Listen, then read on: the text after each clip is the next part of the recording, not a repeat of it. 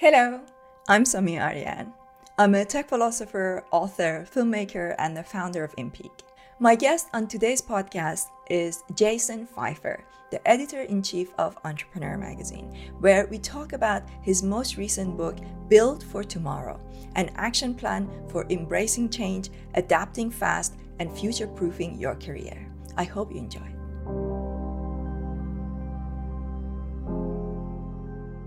So tell me about the book. Very exciting. Thank you. That's how we discovered, I saw your LinkedIn message and I've pre-ordered it. Really looking forward to it. Thank you. It's so nice of you. Yeah. So tell me about the book. Yeah. So, well, look, I really appreciate it. It's nice to be here. The book is called Build for Tomorrow. The subtitle. It's funny. I've interviewed a million authors and the authors always stumble on their subtitle. And I think, how do you not know your subtitle? You just wrote this book. And now I do it too. So I'm going to just read from it. An action plan for embracing change, adapting fast, and future-proofing your career. The publisher's marketing department wrote that. And I think they did a nice job. So here's the thing. When I became editor-in-chief of Entrepreneur Magazine, people started asking me this question. And the question was, what are the qualities of a successful entrepreneur? It's just what everybody would ask me. And I will tell you something before I go into book promo mode, that if you step back and you listen to the questions that people ask you, you will realize that questions are actually people telling you what they think your value is to them. And if you can then figure out what that value is, then you're a step ahead of being valuable to people. And that question transformed me, because the more that I thought about it, the more I realized, oh, the reason you think that I'm valuable is because you think, well, I talk to everybody, so I'm the pattern matcher. So that's great. I should lean into that. And also, I should have a good answer to this question. What is the thing that makes everybody valuable and that makes everybody successful? And I spent a lot of time talking to people about it and a lot of time thinking, and I came to realize that the one thing that every successful person has in common is that they're adaptable. And that adaptability is not something that you're born with. It is something that people learn, and that you can get better at it. And I thought, well, if I could capture that, if I could understand what people are doing, then I could really help a lot of people. And that sent me down like a 5-year path of learning and taking notes and trying to process it together. And that's what the book is. The reason why I really, really resonated with that when I saw your LinkedIn message is because I'm building a Web3 education platform. And it's all about teaching people and companies about what is Web3, what's tokenization, how is it changing the nature of economy, how the way that we do business. And the thing that we find is how hard it is for people to adapt. And it was the same thing with digital transformation, digital marketing, for example, like people learning about social media, learning about, how to tell stories, how hard it was for them to get on board. And I made a documentary called The Millennial Disruption. I made the documentary in 2017 and it was released in 2018. I interviewed people like Gary Vaynerchuk, and we were talking about this adaptability, this idea of, why are these companies being left behind and what does it mean to them if they don't adapt? Yeah. Oh, yeah, for sure. Well, yes, absolutely. And no better person to talk to about this stuff than Gary Vaynerchuk. He actually blurbed the book, which it was an honor that he did that. My philosophy on change is that change happens in 4 phases: panic, adaptation, new normal, wouldn't go back. And I think a lot of people get stuck at panic.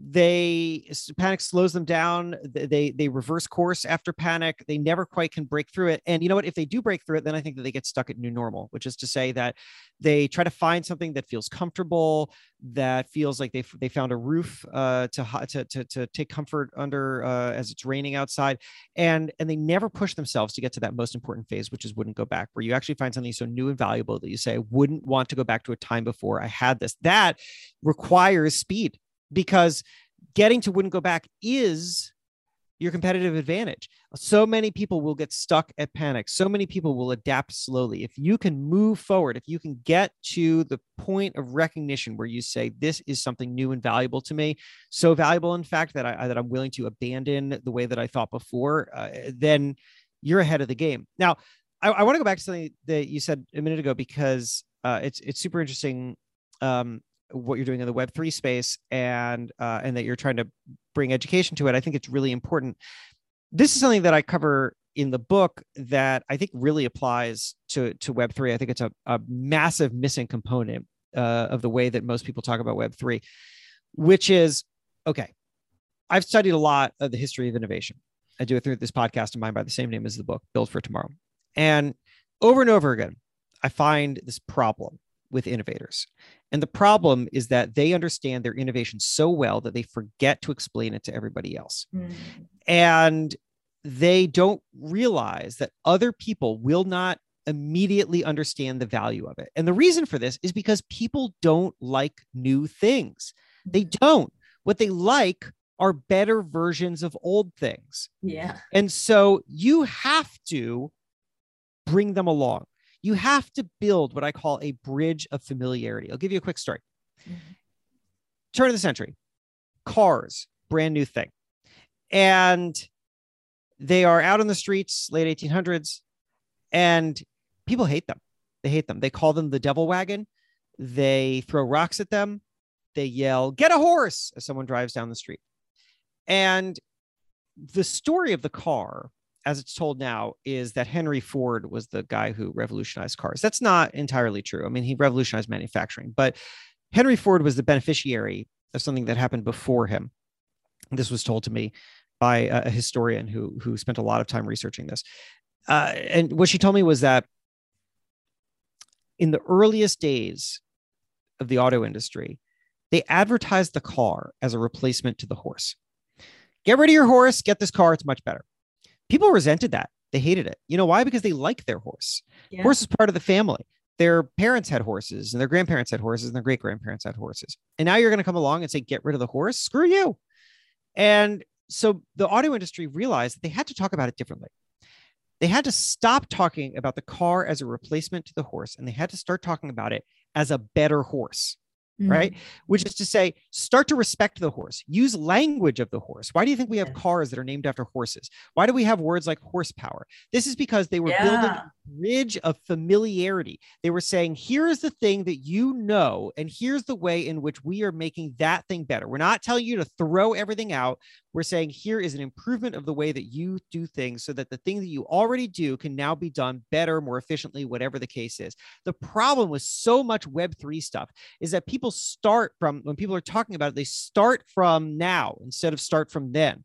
They start to tell me all these crazy things that I can do with Web3, but they don't tell me why I want any of this stuff or how any of this stuff fits into my already existing life. And people hear this stuff and they say, I don't know what the point of this is. What are you talking about? Why do I need this? You got to bring people along, and people don't do that, and you need to do it. I really love what you said about it being a better horse rather than being, to replace the horse, because I see that a lot of people who are, Bitcoiners and cryptopians, and I own crypto, I buy NFTs, like I'm in that camp, but I really think that storytelling is very important. I don't like the idea of, the kind of, like, there are a lot of people would like call it a dirty fiat, call your money like dirty fiat. Well, people don't like to think of their money as being dirty fiat. They work hard for it, they are saving it there. So that's not helpful. Like, I understand that. Look, I think a bit of an anarchist at heart, in the sense that I like things to be decentralized. I like the power to be spread out. But at the same time, it's like in steps, right? And I guess I wonder if your book will prepare us for. Do you walk us through these steps that it takes to go through these transitions? Because it's one of the things. I call myself a tech philosopher and a transition architect. So I look at the philosophy of technology, and then transition architect is somebody who looks at how do we transition from one technology to another, and how do we tell a story? How do we bring people on board? So and that's why I was like, I'm really looking forward to reading your book or listening to it on Audible, because I think, I'm always looking for people who are going to help me find the language to explain it. Right. Yeah. I yes. And it's, and I commend you for doing all that, because it's so important to have guides who can understand that. Look, we're building great, amazing things, but if it doesn't fit into people's lives, if it isn't relevant to them, then it's pointless. It just doesn't make sense. There's a reason that I don't own a robotic dog. They exist. Why would I want one? You know, it's like, so there's a, you know, it's fascinating. That anecdote that I told you about the car is one of a bazillion anecdotes of new technology that came along that people were just outraged by, terrified by, furious about. I mean, I could tick them off. There are a million of them. Cars, coffee, chess, teddy bears. People freaking out about teddy bears. A whole moral crisis about it in 1907. It goes on and on and on. Recorded music, and the Walkman. There was towns that banned the Walkman, and but you know what? Here's one innovation. Perhaps you could argue the most transformative of all that people didn't freak out about. Electricity. They didn't freak out about electricity. It's fast. Now there were things that were dangerous about electricity that they were concerned about. For example, the original electric wires were installed above ground instead of below ground, so they would fall and they would electrocute people. That was not good. But they didn't. There wasn't the kind of mass objection to electricity that you had to cars or even teddy bears. And the reason is really interesting. The reason is because when electricity was introduced, nobody could imagine, and people did not talk about how it was going to revolutionize the whole world. That was not part of the conversation. Instead, most people experienced electricity for one purpose and one purpose only, and that was lighting. It was because electricity would come into your home and it would replace your gas lighting. Gas lighting is terrible, super dangerous. If that flame goes out and gas keeps pumping into your home, you could die. Everybody understood that. They were very happy to have a safer lighting. Again, like I said, people don't want new things. They want a better version of old things. Electricity was just a better version of lighting to people. And then once it was in people's homes, you could expand. You could say, oh, well, now I can do this with electricity. I can do that with electricity. But now they already are touching it. They're feeling it, well, not literally, but they're seeing how it fits into their world. And so they're a lot more open to it. The problem that we have is that you got to take that first step, and you got to make that first step as unbelievably relevant to people as possible. And you're right, like talking about like dirty money, this is just a stupid way to introduce a concept to people because it doesn't fit into their world. Find something that find a real pain point, an actual pain point for most people, and then go fix that. And once you've done that, you open the conversation. Yeah, no, that's absolutely true. So the book, is it written for entrepreneurs, because you are obviously editor-in-chief of Entrepreneur? So is the book written for people who are innovators, or is it also written for people who just everyday people who just want to understand how to better adapt? Yeah, it's the latter. I wrote this book for literally anybody who experiences change. The thing that I found, it's funny, when I first started at Entrepreneur, I started Entrepreneur in 2015. I became editor-in-chief in 2016. And I was trying to work through this puzzle. And the puzzle was, how do I talk to everybody who identifies with the word entrepreneur? So, which is separate from the book, because the book is not just for people who identify as entrepreneurs, but let's just start with entrepreneur. How do I, because there's so many people, everybody from a kid selling stuff on eBay to somebody running a venture-backed Silicon Valley company to the star of an NFL team. They all call themselves entrepreneurs. All use that word. What do they all have in common? How do I speak to them all? And the thing that I found was that the one thing that they all have in common, the one thing that you could talk to them about, all of them, was the experience of entrepreneurship, the emotional experience, the problem solving, the banging your head against walls.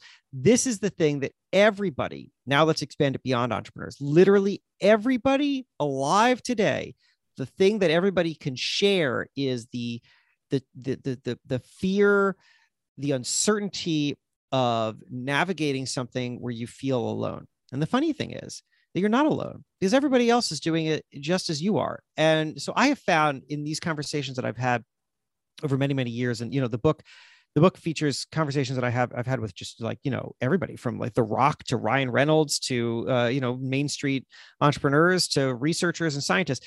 And and what I find is that what they all have in common is that they have all grappled with this in some way, and they've all come up with some method by which to make sense of the changes in their lives. And that's just something that's so universal. And I think we all have the same ultimate problem with change, which is that it's so much easier to see loss than gain. You see loss immediately in a moment of change, and it's so hard to see change, see gain. Gain is on the horizon. Gain is over the horizon. So how do we help people get there? And to your point earlier, to get them as fast as possible. Okay, so if you had a few big takeaway points from the book that when people read it, they bear those in mind, and they're like, that there's this thread that's going through the whole storyline. So you talked about the fact that when people go through change, it usually goes through panic adaptation, and then new normal, and wouldn't go back. And we all experienced this in the pandemic. So now we are going to go through one change after another, back to back, over the coming years. It's going to be like that. Like it's taken Web 2 20 years to get to where it is, or 30 years to get where it is. I think that the next disruption, I think, is going to be quantum computing, and that's going to change the society in so many ways. So it's hard to not be scared, because humanity is going towards a place where we have no previous paradigm for. We can't go back to a time in history to find out how to deal with these changes. So how does your book prepare people for it? Is there like principles that they need to hold on to that will make this change a little bit easier for them? Yeah. So, I mean, look, you ask an excellent and very, very large question. Which I obviously can't respond to in full right now, but here's what I'll say. So first of all, you said that, we're getting to a place where there's no parallel in history. I'm not so convinced of that. And the reason is because throughout history, we have said that over and over again. Right. And yet the foundation of who we are and what we do doesn't really change. The way in which the tools that we use and the means of communication and all of that can change.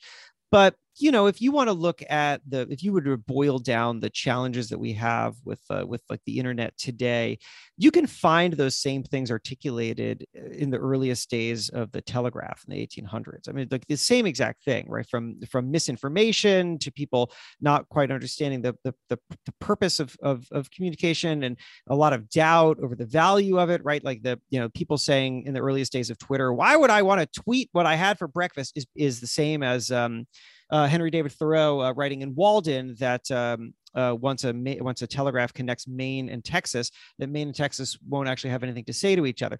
Right? These are the same things. So we're repeating ourselves throughout time, and I think that we'll be repeating ourselves once again. It's not to say that the new technology isn't going to be more powerful than the old technology, but what it will do relative to what has experienced in the past is the same, right? Which is to say that it will speed up commerce, it will speed up communication, it will make the world kind of ever more connected, and we'll find new opportunities. But in those opportunities, there will also be lots of people who will take advantage of it, and there will be problems to solve. And this is just what we do over and over and over again. So I think that the thing that we need to focus on as we go through this is not to get caught up in the specific outcomes, but rather to think very clearly, to identify very clearly the purpose for us individually and for us as organizations. And I'll give you a very, very quick example that has nothing to do with technology. During the pandemic, I was catching up with the CEO of a company called Foodsters, baking mix company. And they make, you go to Whole Foods, you can find cake mixes or whatever by Foodsters. And they had spent like a year or two preparing for a massive new rollout of different kinds of products. They're going to do these ready to eat products. And it was going to transform the business. They'd never done it before. And then the pandemic came along, and it radically altered the way the consumers were buying. And they decided to put their big changes on hold indefinitely. And I asked Greg, the CEO, whether that was a bummer. And he said no. And the reason, he said, is because it goes back to why you start a business to begin with. He says, our mission is to bring joy to people through sweet baked goods. That's what it's all about. And when he said that, I mean, he said it so casually, but I realized what he had done is he had separated what the company does, the outcome, the product of their work, from why they do it. And we don't do that often enough. We define ourselves by the product of our work. We define ourselves by the specific thing that we're putting out into the world. But that is going to change. So if you put all your chips in on cryptocurrency, and cryptocurrency never quite takes off in the way that people talk about it right now, but in fact, some underlying technology, technology goes on to do something totally different that we can't anticipate right now. And people look back in 5 years and they say, well, Bitcoin, that was a ridiculous idea, but this other thing. And if you've identified too much with cryptocurrency, well, then what are you going to do? You're going to dig your feet in the ground. You're going to say, no. I only do this. This is this is what it's about. Why are we all leaving this? Right. And you're going to stay behind because you have identified yourself by your what. You need to identify yourself by your why. What is the reason that you're interested in this? What is the thing that is driving you to develop the skills that is enabling you to do the kind of work that you do right now? And how can you pivot off of that? The more that we can dig in, that we can identify the actual thing that does not change about us and our work, the less concerned we're going to be by the things that do change. And we're going to have a clarity of purpose. The thing is about Web3 and Web4 and Web5 and 6 and 7 and 8, all of these are going to ultimately be driven by the same idea, the same purpose, which is to make life easier, to bring more prosperity to people, to create a more connected and functional world. It's the same thing over and over again. It's just different technologies to do it. The more that we can understand the clarity of purpose, the more it does not matter when things change, because you will know what your purpose is. That's amazing. That's a great place to bring the conversation to an end. I could talk to you literally forever. I know how busy you are. I have also been talking since morning. I'm losing my voice. So thank you so much for being here. I really look forward to reading the book and listening to it. I'm more of an auditory kind of learner. Yeah, that's fine. I look forward to recording it. We're recording this early enough that I've yet to actually do the book recording, but I will be. So yes, no, thank you. The book, again, by the way, is called Build for Tomorrow, and you can find it wherever you get books or audiobooks. And what I love about that title is that tomorrow never comes, because your book is never going to be outdated. That's true, which is why you have to be constantly adapting, because the second that we stop, we become outdated. Amazing. Thank you so much, Jason. I look forward to reading the book, listening to it, and shouting out about it. I will share this with everybody. Is there anything you want to leave people with? Like, where do they follow you? Push. Sure. As if the whole thing hasn't already been somewhat promotional. No, thanks. Well, look, again, the book called Build for Tomorrow. If you want to get in touch with me directly, you can find everything at my website, which is jasonfeifer.com. And if you want like a little bit of a taste of the book and some other value, if you go to jasonfeifer.com, look at the top right, you'll see this box that says free training. That's a free audio guide that I've put together about how to be more adaptable. It has some of the concepts that are from the book, so you can get a sense of it, and also can just help you feel more excited about what's coming next. Amazing. Thank you so much.